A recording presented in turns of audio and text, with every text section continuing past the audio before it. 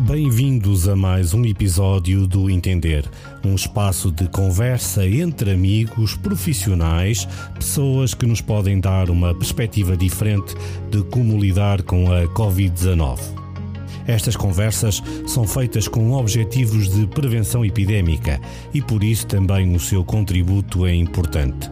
Escreva nos comentários a sua opinião ou envie um e-mail com sugestões. No site do Entender, www.entender.me, tem lá todas as opções. Pode clicar em gostar ou em subscrever, o que também ajuda a promover o podcast e ajuda outras pessoas a encontrar esta conversa.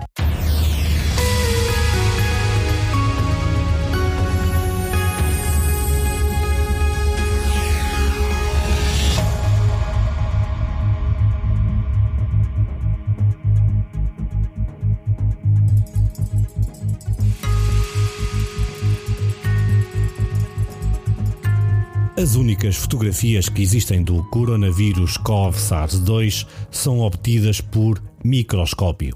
Na verdade, o vírus da Covid-19 não se gosta de exibir em público. É discreto, não anuncia a presença, mas gosta de público e de multidões. E quando isto acontece, estão aí as notícias. Surgem as capas de jornais, surgem as fotografias ou as imagens dos problemas.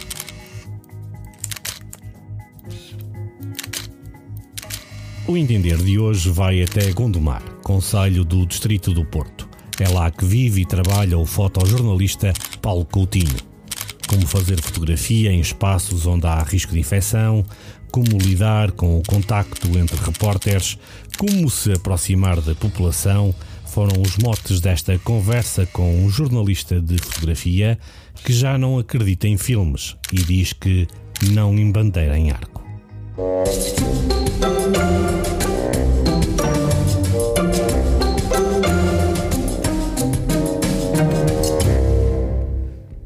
Para a conversa do Entender de hoje, tenho o prazer de ter à minha frente e para conversar comigo Paulo Coutinho, fotógrafo profissional, amigo desde alguns anos atrás. Ainda lhe devo uma cerveja de uma das promessas que tivemos enquanto jornalistas e companheiros de estrada. Paulo, passados estes anos todos, voltamos a falar por um vírus que anda aí a atormentar as pessoas todas. E a ti, o que é que ele já te fez? Boa tarde, Vitor. Olha, pegou uns sustos, felizmente no Fórum de Saúde, deixou-nos alerta, bastante alerta, porque tudo isto mexeu, de facto, assim, a noção de pandemia não era uma noção destas, de momento para outro estar-te a bater à porta. Tinhas as notícias à distância, tinhas o que acontecia na China, lá longe, e de momento para outro isto cai em março, de um momento para outro. E deixou-me, não direi em pânico, mas deixou-me com receio e com medo, não é evidente. Em termos profissionais, tu que andas no dia-a-dia na rua, deves ter assistido a uma evolução do comportamento das pessoas. Conseguiste ou consegues por palavras retratar aquilo que tu viste? É assim, eu gosto mais de falar em percepção do que propriamente em realidade, porque são sempre os nossos olhos que veem, a nossa cabeça que pensa, interpreta. Tudo de um momento para o outro, e o Porto, que é o Porto, não é? Porto e Gondomar, onde também trabalho, de um momento para o outro ficou praticamente vazio. Começas a ir quase à meia da manhã ou de manhã à rua e parecia que estavas a entrar de madrugada, em que não havia gente nas ruas, e começas a começar a ver o fenómeno da máscara. Penso que maioritariamente o pessoal reagiu bem, com alguns erros de uso, mas faz parte, ou não deveria fazer parte, mas o pessoal de facto reagiu e começou a ficar em casa. Embora isso agora, essa tendência esteja, digamos, o desconfinamento esteja a abrir portas, Mas de início, digamos que nos deixa um bocado, como é que é de explicar, apreensivos e com a noção de facto da gravidade das coisas. Tu começaste a usar máscara a fazer fotografia? Eu comecei pela viseira, que de facto não é prática, passei para a máscara, hábito que eu não tenho. Quando via cá cidadãos orientais, quer dizer, a gente pensava, bom, ok, estás com problemas pulmonares, problemas respiratórios, e andavam de máscara, mas eles lidavam muito bem com a máscara. Connosco é diferente, começas a tens-te habituar à máscara, e ao tipo de máscara que é. E começas a ter um outro problema suplementar, é que estás protegido em termos respiratórios, mas tens a máquina no exterior, portanto a proteção é quase mínima, portanto passa a apanhar quase banhos de álcool gel no final da utilização, que era uma coisa que eu nunca pensei, porque percebes também que a máquina também está exposta, e portanto como estás em contacto com ela, corres o risco de proteger as vias respiratórias e já não proteges as mãos e por aí fora. Começaste a usar mais a tele? Sim, pelo menos comecei a ter um comportamento de distância maior, e sobretudo pela minha segurança. Assim, se os outros não tiverem essa consciência, eu tenho que ter. Isto é, eu não posso chegar a casa ou ao trabalho e estar a dizer, ok, fui eu que os infectei, porque estava demasiado próximo, porque estava alguém sem máscara e eu aproximei-me, não podia ter esse tipo de tentação. Portanto, comecei a ter que mudar mentalmente de comportamento. Sim. Começaste a retratar mais as pessoas pelos hábitos, pela falta de cuidados, ou qual foi o teu ângulo de abordagem na fotografia a esta crise? A primeira abordagem começa a ser pelo uso da máscara, porque de facto isso para mim é que era o elemento novo em sociedade. A uso ou falta do uso? O uso foi o primeiro impacto, assim, está tudo com máscara, mas depois começas a perceber que há franjas que não a utilizam e começas a perceber que há grupos que negligenciam completamente, era só deles, que era os outros. Portanto, tu começas a perceber que também fazem a diferença. Quem começa a fazer a diferença não é quem usa máscara, mas é quem não a usa.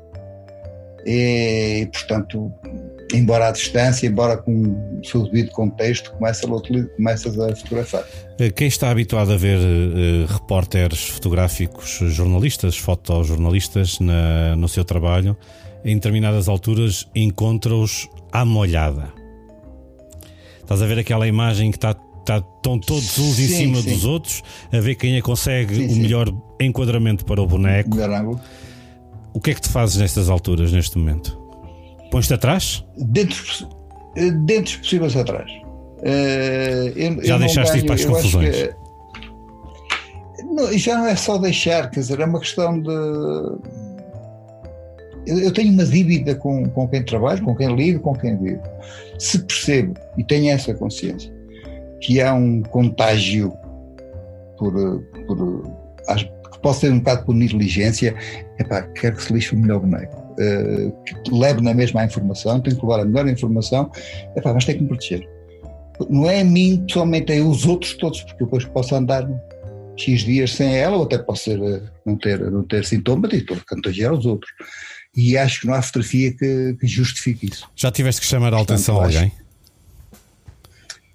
Por acaso, e curiosamente, a primeira vez fui eu que chamaram-me a atenção a mim, porque eu ia direto a uma prateleira, porque ia buscar álcool gel, e na altura do pico da procura, e não tinha em casa, portanto tinha que ir buscá-la, e fui o meu reflexo direto à prateleira, e uma senhora de idade disse-me, desculpe-me lá, espera-se esperar, eu fiz-me desculpas, a senhora tinha toda a razão, mas já me aconteceu.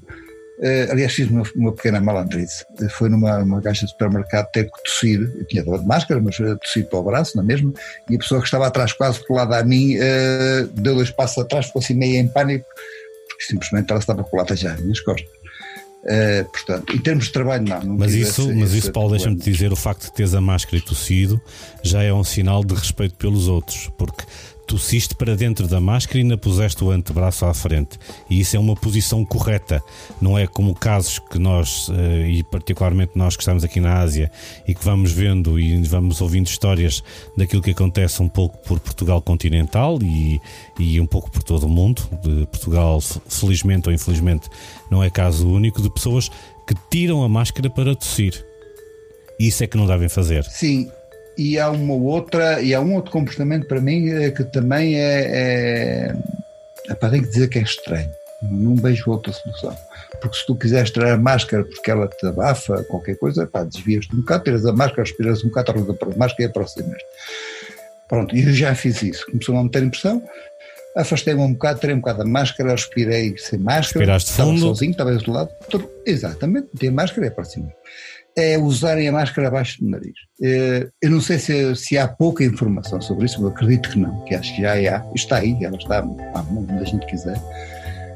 O uso correto da máscara, de pôr de maneira correta, de a colocarem de maneira correta, porque há um vídeo que eu vi, que me chamou muita atenção, uma animação, suponho que é estrangeira, não faço ideia, eu publiquei no meu Facebook, que era uma animação animada sobre o contágio com as mãos nos supermercados, como é que era possível contagiar um produto qualquer para passar em cadeia. Portanto, e aí havia esse lado da informação. E eu percebi que, de um momento para o outro, nós temos mesmo que assumir que temos que mudar de comportamentos, não mudamos de pessoas, não mudamos de... Perdemos, ok, perde-se as refeições dos lábios, que em termos de identificação para nós são importantes, como tu sabes. Mas paciência, mas quer dizer, temos que viver assim até que isto resolva. Acho que há um período do confinamento em que eu escrevi um texto e que foi mais ou menos... Eu não sei se dizer que foi mal recebido ou bem recebido. Acho que foi bem recebido por uma parte da população, foi mal recebido por outra, que foi um texto sobre as quebras das cadeias de contágio. Se tu tocas num carrinho, tens que limpar as mãos. Se tu tocas num corrimão, tens que limpar as mãos, desinfetar as mãos. Se tu tocas num puxador de uma porta, tens que desinfetar as mãos. E parte da história deste vírus passa e resolve-se pela quebra da cadeia de contágio. Se tu estiveres em casa, não vais ter risco de ser contaminado, ou se estiveres contaminado, não vais querer ter o risco de contaminar mais alguém. E, portanto, se não houver essa preocupação de quebrar as cadeias de contágio, o vírus vai permanecer por um tempo indeterminado. E está-se a ver que o comportamento gera comportamentos e o vírus é oportunista. Aproveita-se da distração de toda a gente. Eu tenho sobre isso eu penso que as pessoas não... o comportamento desses portugueses, vamos dizer que não seja positivo. Concordo perfeitamente com isso, que é positivo. Mas há uma faixa desleixada, já não falo daquela gente que está perfeitamente fora do circuito do bom senso, mas há uma faixa que leva isto de uma forma muito leve. E que isto não tem a ver com questões geográficas, tem a ver de facto com o comportamento em sociedade e com aquilo que a gente já devia ter aprendido, e foi aquilo que eu disse. As primeiras notícias para mim são longínquas, de janeiro, fevereiro, é China, é Macau, para lá adiante, demora, e de momento para outro descobre-se que afinal os primeiros casos, pelo menos que são oficiais e são conhecidos, foram dos empresários que foram à Itália. Portanto, inclusive eu soube gente que queria passar férias já quase em plena pandemia, por exemplo aqui a Espanha, a Madrid ou Barcelona, não sei o quê. Isso só se forem doidos, porque assim, eu não sei que não há, as pessoas que estão contagiadas não andam com sinais na testa. Portanto, eu posso estar inocentemente a falar com alguém que até se sente bem e está-me a contagiar, e as pessoas não tiveram noção disso. É de facto perigoso. E só passa, não é à procura do desespero da vacina, não é à procura do medicamento A, B ou C, é de facto eu não ser contagiado. Se eu não for contagiado, está o problema resolvido. A minha parte do problema está resolvida. E se o lado também fizer o mesmo, nós conseguimos interromper. Se não fizermos isso, vamos alimentando isto, e depois vê-se o caso de Lagos, que não sei quantos é que estavam contagiados na festa, mas a verdade é que já lá vamos quase em 100.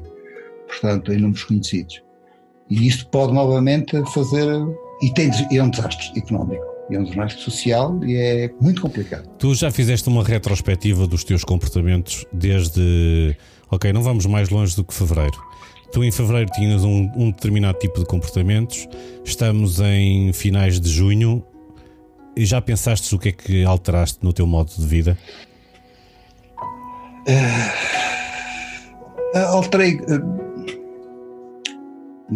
Alterei muito, alterei, não foi muito, mas foi significativo para mim. O princípio, a velha história de ir ao café, tomar um cafezinho, que é o hábito português, não é? Acabou. Só mesmo em último caso. Porque estás a perceber que estás numa zona de contágio. Máscara, que é coisa que eu nunca pensei a usar na vida, passei a andar com umas e trazer na mochila, neste caso, duas. Porquê? Porque ou uma passou o prazo de validade, caiu, sujou-se, está esgotada e tenho que ter uma na mala. Se por acaso vou sair de casa e me esqueço que tenho ali na mochila. Portanto, isso começou por aí. O frasco de álcool gel passou a ser um clássico, acabou, porque qualquer contacto.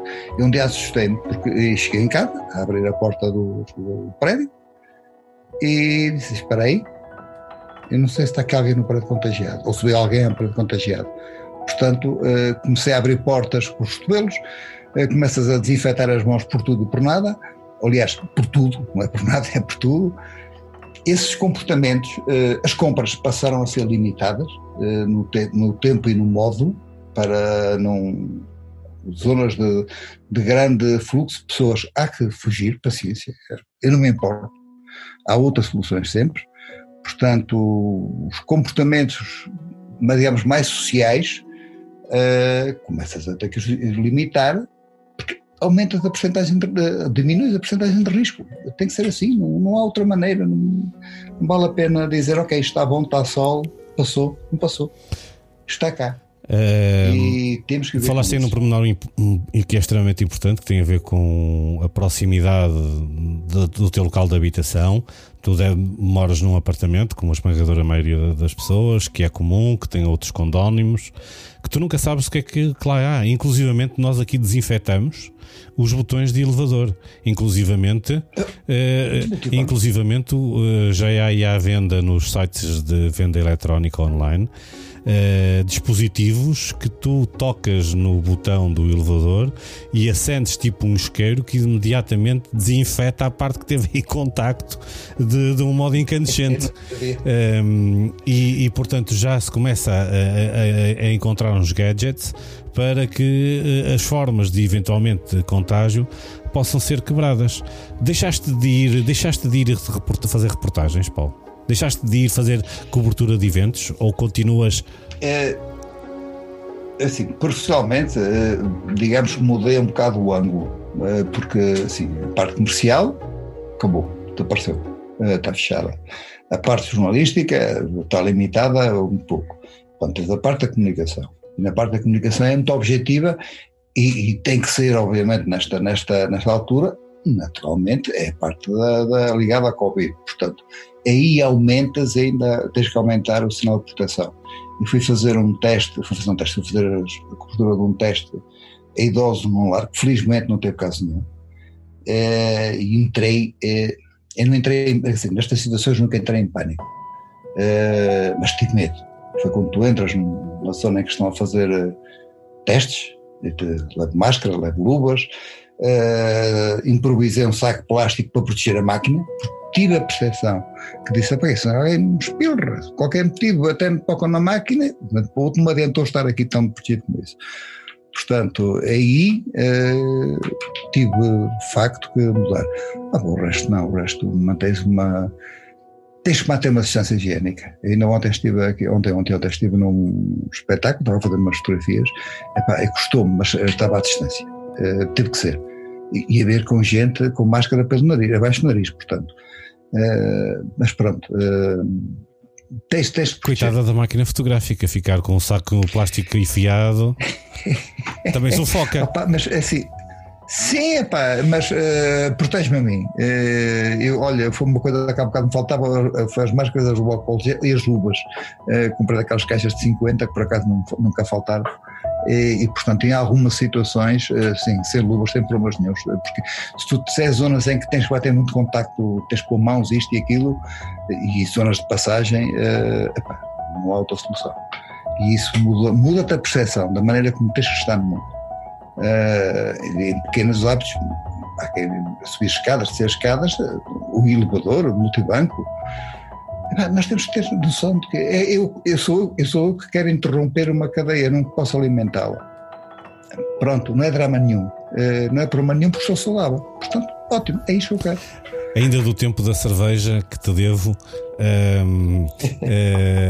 recordo-me de estarmos sentados em alguns momentos e vocês estarem a enviar os trabalhos e as fotos por longo tempo.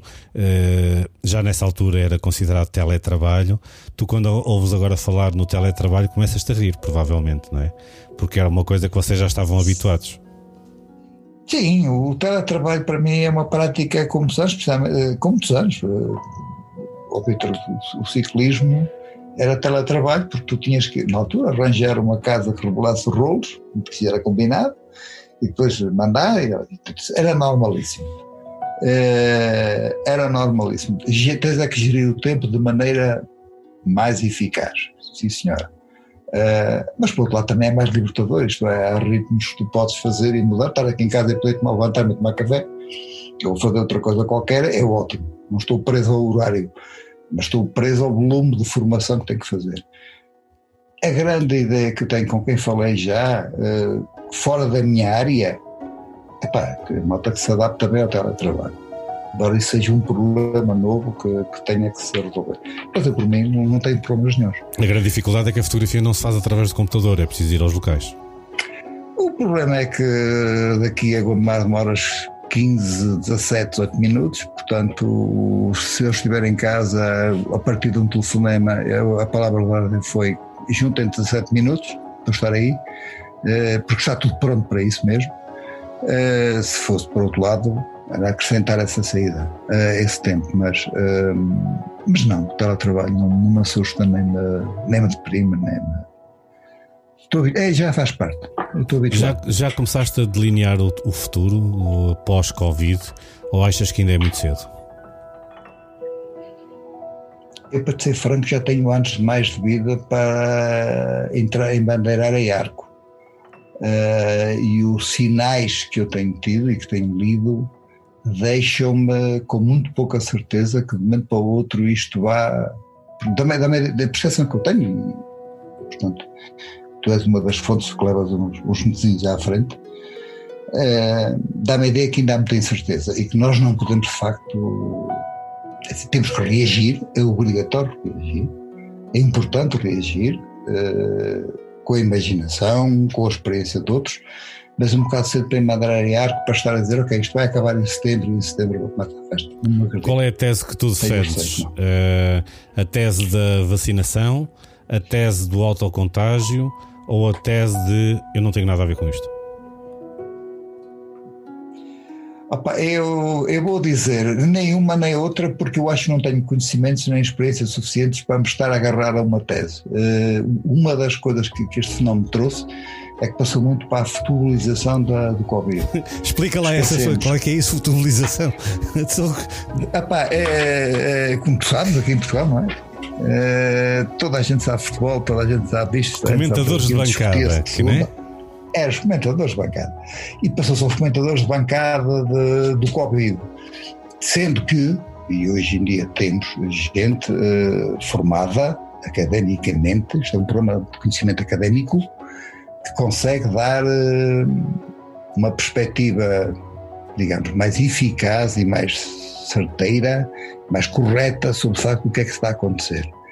Portanto, eu lembro-me quando foi o caso de Inglaterra, e eu tentei compreender qual era a lógica deles, portanto, se faria algum sentido, e quais seriam os danos que aquilo poderia dar, se a tese da contenção, qual será a melhor? E eu virei-me um bocado para a tese da contenção. Ok. Mas estou Assim, eu não gastei 6 anos a fazer um curso de medicina, mais não sei quantos na especialização. Portanto, não posso estar a discutir com um médico, um homem que tem não sei quantos anos de estudo. Assim, e propriamente não é discussão de futebol, quer dizer, não é, eu acho que está fundamentado. Eu tenho um bocado de dúvidas. Confesso que prefiro que decidam por mim nesse aspecto. Porque eu não tenho conhecimentos científicos, por mais que leia, por mais fontes, até porque depois elas contradizem-se, aparentemente contradizem-se, e portanto tenho um bocado de receio, prefiro estar com contenção, e vamos ver qual é a melhor saída. Eu antes de ir à palavra, antes de ir à questão da comunicação, ia-te só dizer que o Boris Johnson, depois de ter sido contagiado, ficou mais caladinho.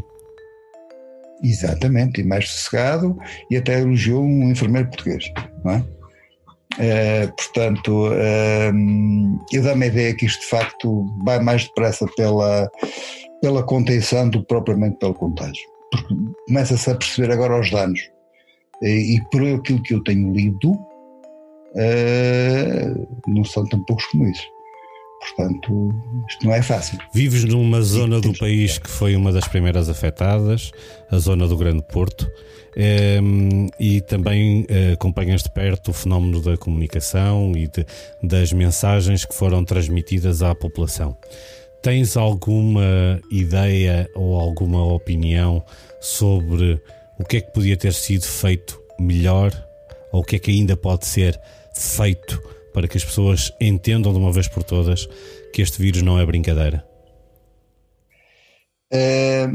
O que é que podia ter sido feito, ou o que é que deveria ter sido feito? Eu prefiro ir por aí. Eu quando isto explotou, portanto na fase digamos, entre a China e os primeiros, e o confinamento cá, uma das primeiras coisas que eu procurei nas contenções pessoais, portanto foi a parte da alimentação, a parte da segurança pessoal e da família, e depois a parte da informação, até porque foi uma área de onde nós vimos, não é? Portanto, é por defeito profissional. Portanto, a primeira coisa foi procurar fontes seguras e não opiniões mesmo de médicos, porque pode ser perigoso. O que eu acho que, na minha opinião, nomeadamente nas televisões, e eu houve uma altura que segui muito as televisões, depois comecei a limpar a informação, porque senão era intoxicação. Acho que aqueles velhos filmes, aliás, encontrei algum material fora do circuito oficial de informação oficial, precisamente nas televisões, que é por aí que nós estamos a ser maioritariamente informados, ou pelo menos uma parte da camada da população.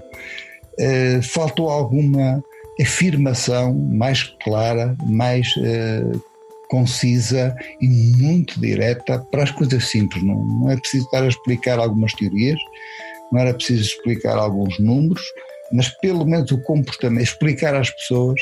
Isso provavelmente poderá ter passado alguma informação, não digo não. Mas aqueles velhos desenhos animados do ponha a máscara, tem que aparecer, porque é que tem que se pôr a máscara?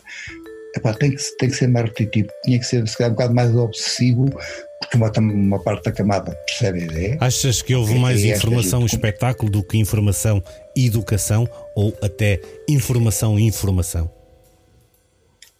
Peter, eu tenho aquele site da DGS, que é um que todos nós consultamos, com os números todos. Eu pergunto, qual é a porcentagem da camada da população que os sabe ler para interpretar a evolução da pandemia?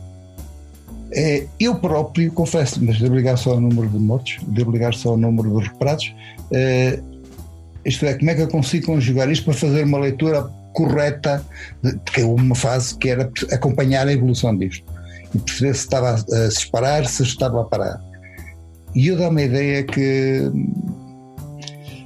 precisava ser orientada mais de facto em termos de formação da população. Eu não sei se tiveste a oportunidade de ver, por exemplo, os casos de Singapura, da Coreia do Sul, o caso aqui de Hong Kong, para não falar da terra de onde eu vivo, em Macau, em que os sites informativos tinham informação de tal forma detalhada que tu conseguias perceber se na tua rua ou no teu prédio tinha estado ou passou por lá alguma das pessoas contaminadas.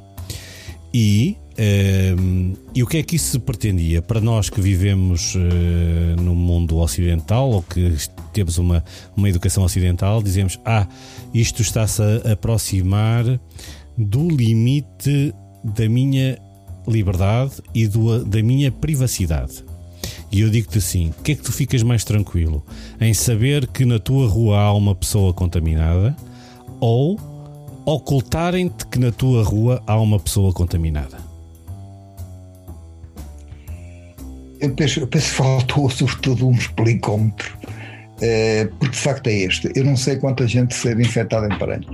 Eu sei que, portanto, profissionalmente estava entre o Porto e Gondomar, e eu, quando vejo os números de Gondomar, tento compreender como é que Gondomar consegue ter números tão altos, e percebo, ok, a deslocação de pessoal que vem trabalhar para o Porto, contaminou-se e voltou para casa. Mas não sei em que zona é que está. E no Porto também continuava sem saber se na zona onde eu vivo há muita contaminação, se é uma baixa contaminação. Portanto, eu estou-me a lidar numa zona cega. Eu sujeito-me a ir deslocar para outra freguesia do Porto por qualquer motivo, e posso estar numa zona altamente contaminada, de onde eu, se soubesse, nem lá punha os pés. Ou pelo menos, pelo menos precavias-te mais um pouco. Claro. Porque assim, os números do Porto são altos, tudo bem, pronto, para o mal dos nossos pecados. Mas eu preciso... É importante perceber... Coartar o acesso à informação. Sobretudo, modelar a informação para conhecimentos muito práticos de orientação. Porque as pessoas não sabem, e a informação é muita, é dispersa, é feita quase para experts e para especialistas, porque tem que ser gente que saiba ligar com isto tudo. A maior parte das pessoas não sabe, nem nunca aprenderá, porque nem lhes interessa, nem faz parte disso. Portanto, ficas sem um ponto de orientação. E eu acho que faltou um bocado desse trabalho de orientação mais dirigida para as pessoas, porque eu vou dizer isto: eu sou uma pessoa que esteve a trabalhar, teve em contacto com um turista que vinha todos os dias de Lousada, e eu estava em pânico, porque Lousada é um concelho, assim, mas foi uma zona de infectados ou não? Não sei. Portanto, a partir daqui está tudo dito. Se tu não sabes se vais a uma freguesia onde há infectados, ficas em pânico, porque dizes assim: não sei se há infectados. Portanto, mas se for uma zona com muitos infectados, aí nem lá tinha posto os pés. Não sei se estou a responder à tua pergunta. Estás a dar aqui um pormenor curioso que vem de encontro à nossa conversa, que é: tu há uns minutos atrás disseste que fosses fazer uma fotoreportagem a um sítio em que estavam a realizar testes e que estavas preocupado com o facto de poderes vir ser contaminado. Portanto, agiste de modo preventivo, porque sabias que ali estavam a fazer testes. E, portanto, se tu vives numa zona em que não sabes de nada, tens um comportamento, diria, displicente. Mas se souberes que há infectados na zona onde tu habitas, onde tu trabalhas e onde tu exerces a tua atividade profissional, certamente que os teus cuidados vão ser mais redobrados. Claro, é que não pode haver dúvidas sobre isso. Eu percebo o fecho e a limitação de algumas zonas pelo perigo de contágio, aliás, como foi com o caso das escolas.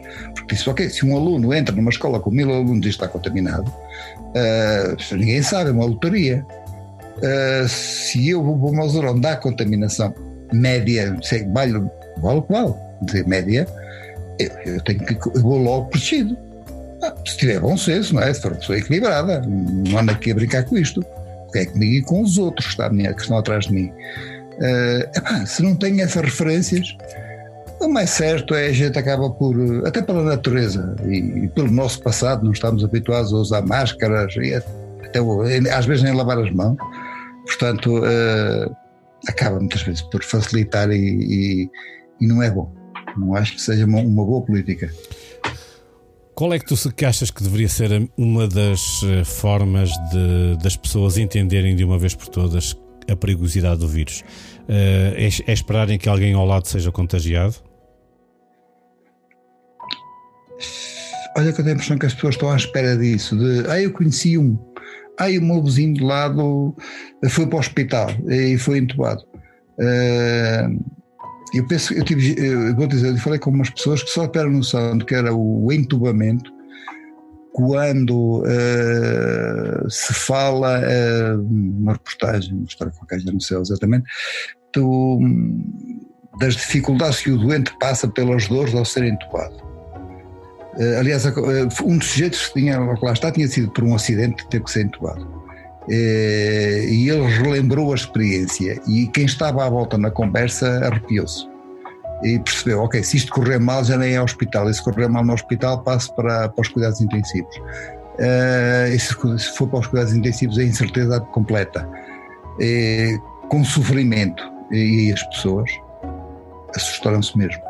Até lá, acho que as pessoas estão com medo, mas pronto, isto agora começa a vir o sol, isto começa a facilitar e a coisa começa a andar, começa a ser uma chatice ter que andar de máscara, mas pronto, é um bocado isso. Embora eu acho que as pessoas na grande maioria têm uma noção de que tem que se proteger, tem que andar de máscara. Pelo menos isso fazem. Desinfetar as mãos é que nem sempre, mas pronto. Às vezes até há situações em que certamente há pessoas que nem têm água, não é? Para não falar em situações de África, outras em Ásia, outras na América Latina. Acho que uma mailing list em papel, os velhinhos tempos dos panfletos nas caixas de correio, se calhar teriam dado muito jeito, principalmente na Porque é um facto curioso, é que nós vivemos numa sociedade e num momento da tecnologia da informação, na distribuição da informação eletrónica, mas esquecemos que há uma franja muito significativa da população que não usa as plataformas digitais, que não tem acesso às informações digitais, que não tem acesso aos telemóveis inteligentes, que se calhar nem utilizam a internet, mas que também precisam de ter acesso a essa informação. E as pessoas com mais idade, é verdade, não estão permanentemente a ver a internet. O número real que tu podes ter noção da realidade, que nem eu imaginava que fosse tão grande, embora os números não me lembro agora à cabeça, foi quando se passou para as escolas. Para a telescola, não gosto do termo, mas pronto, é o que é. A telescola, e a quantidade de miúdos que não tinham ou computador ou não tinham mesmo internet. E os números ainda são razoáveis para a percepção que a gente tem hoje em dia da realidade. E tu dizes assim, falando eu não gosto muito do termo, mas da iliteracia, não é? Porque também existe, as pessoas de um momento para o outro não tiveram essa informação. E a informação nessa, eu acho que a informação aí em papel é fundamental. Tu teres à frente o papelinho, com os desenhos, com os avisos, com os contactos, com a maneira de pôr a máscara, faltou. Nós não estamos todos ligados à internet, não somos gente que lê jornais na internet, não somos malta que só vive no mundo digital. Faltaram fotografias, queres tu dizer? Faltam fotografias. Sim, faltam fotografias. Aquela velha lógica de que uma imagem vale mais do que 1000 palavras também é muito importante ainda, não é? A animação ou a parte gráfica aí é importante, e fazer chegar a informação a essa população. Nem toda a gente está a ver televisão e a compreender o que lhe é dito. Pronto, é o que é a realidade. Portanto, umas pessoas não compreendem, outras que não têm acesso a ela. Eu tenho aqui uma vizinha em frente que tenho certeza que não tem telefone, não tem computador, nem terá telemóvel, se calhar, da última geração. Portanto, a informação que ela deve ter foi chegando pelos ouvidos. Desculpa lá, os velhos panfletos para ela poderiam ser mais úteis. Porque está lá no papel, diz que é assim, não faça isto por isto. Ponto.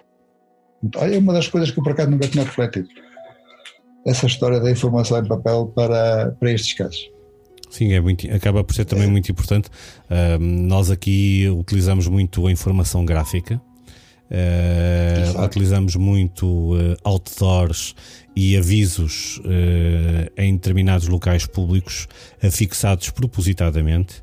E uma coisa que eu achei curiosa na altura, e quando mandei até para um colega um vídeo para um grupo de WhatsApp que eu tenho com um grupo de amigos em Portugal, e que lhes mostrei um vídeo de um megafone que está instalado em várias.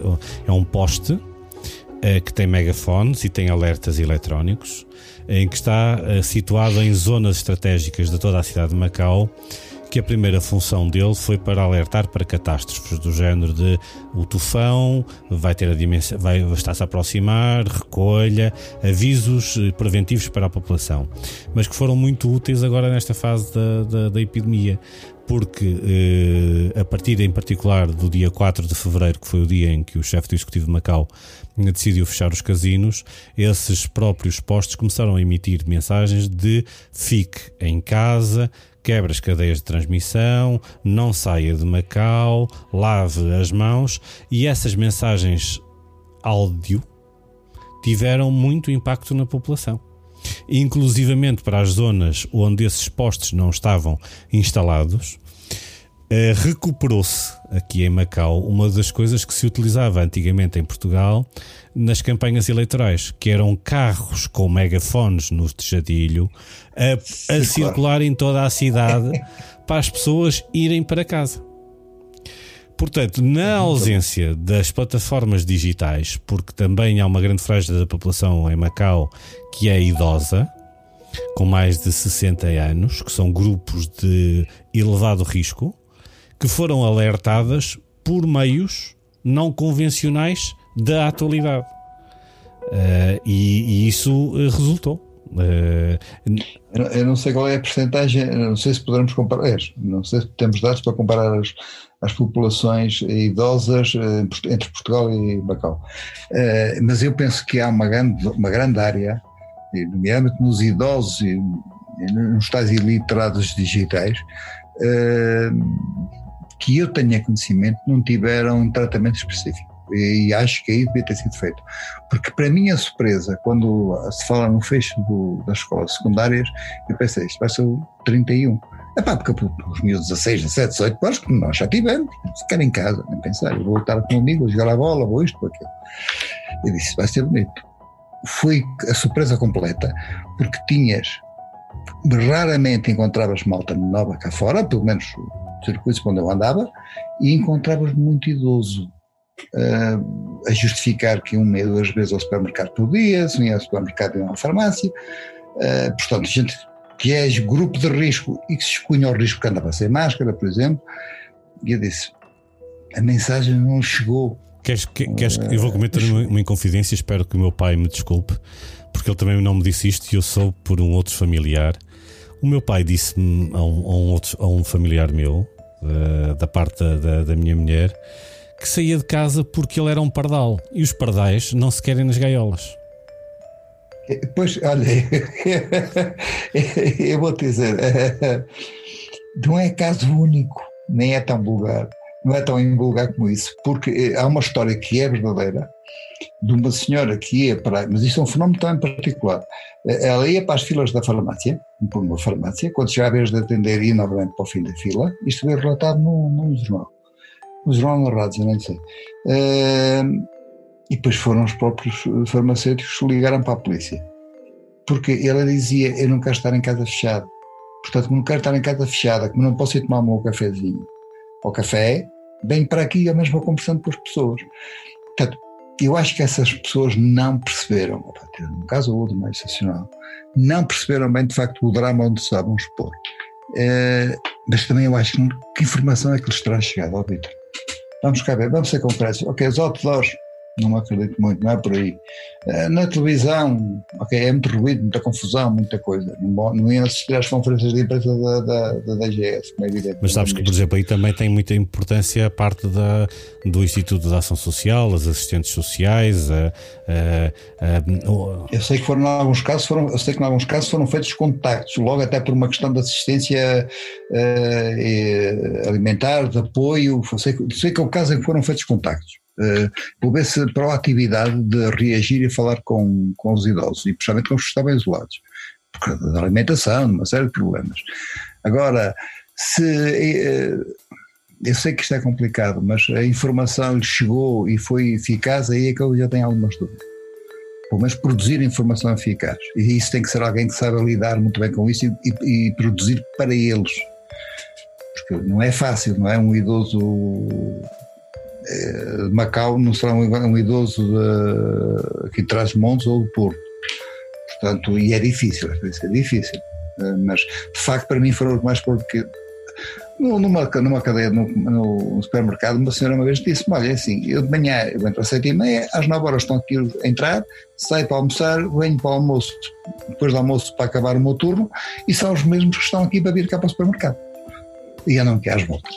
Portanto, perante isto, são cadeias de transmissão, mas não sei como é que se consegue lidar com isto. Paulo, já está a conversa a aproximar-se do fim. Quero que tu escolhas um momento da tua vida. Tenho feito esta pergunta a todas as pessoas que tenho conversado, que é um momento do teu passado que queiras que se mantenha intacto no futuro. Momento do meu passado? Estás-te a referir a onde? No passado recente? No passado recente, um hábito que tu tenhas, um sentimento que tu tenhas, um comportamento que tu tenhas que por exemplo, é normal, hoje as pessoas já sabem que o mundo não vai ser como era. Há comportamentos, como já falámos e que já tivemos aqui a oportunidade de conversar, que não voltam a ser o mesmo. Passaste a usar máscara, passaste a lavar as mãos com álcool gel, passaste a ter um outro tipo de comportamentos.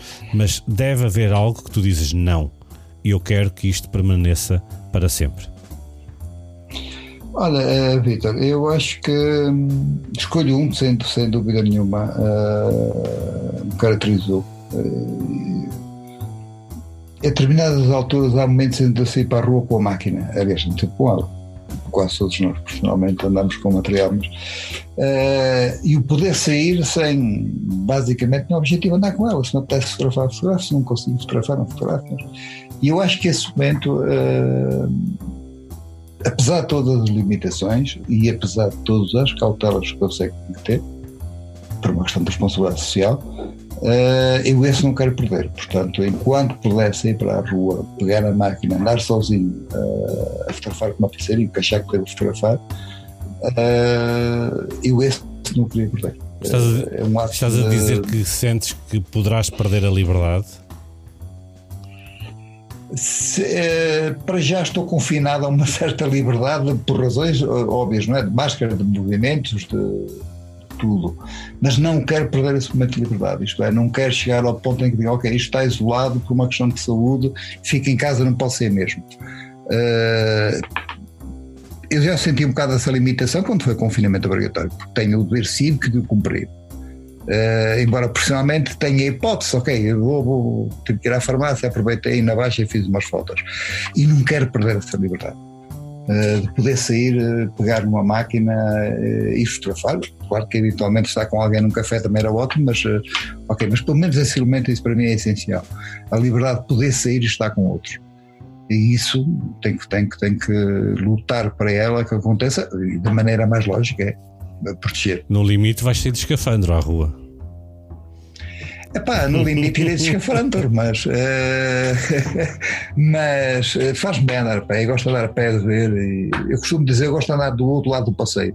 Se eu costumo ir pelo lado direito, começo a subir a rua pelo lado direito, que é para olhar outras perspectivas e coisas que eu nunca vi. A gente redescobre o dia-a-dia, e eu acho que isso é importante em tudo na vida, é redescobrir. Aqueles que a ler, a ouvir música, eu redescubro-me a andar e a fotografar. Paulo, obrigado por estes minutos de conversa, para que as pessoas possam entender um bocado o que é a profissão e o modo de adaptação de um fotojornalista à nova realidade Covid, e obrigado pelas tuas confidências e as tuas opiniões. Olha, obrigado, Vítor, e parabéns pelo trabalho, e acho que é importante que se ouça, e é importante que as várias perspectivas nos enriqueçam. E foi um prazer estar contigo a conversar. Já há muito tempo que a gente não fazia, não é pessoalmente, mas okay, é olhos nos olhos.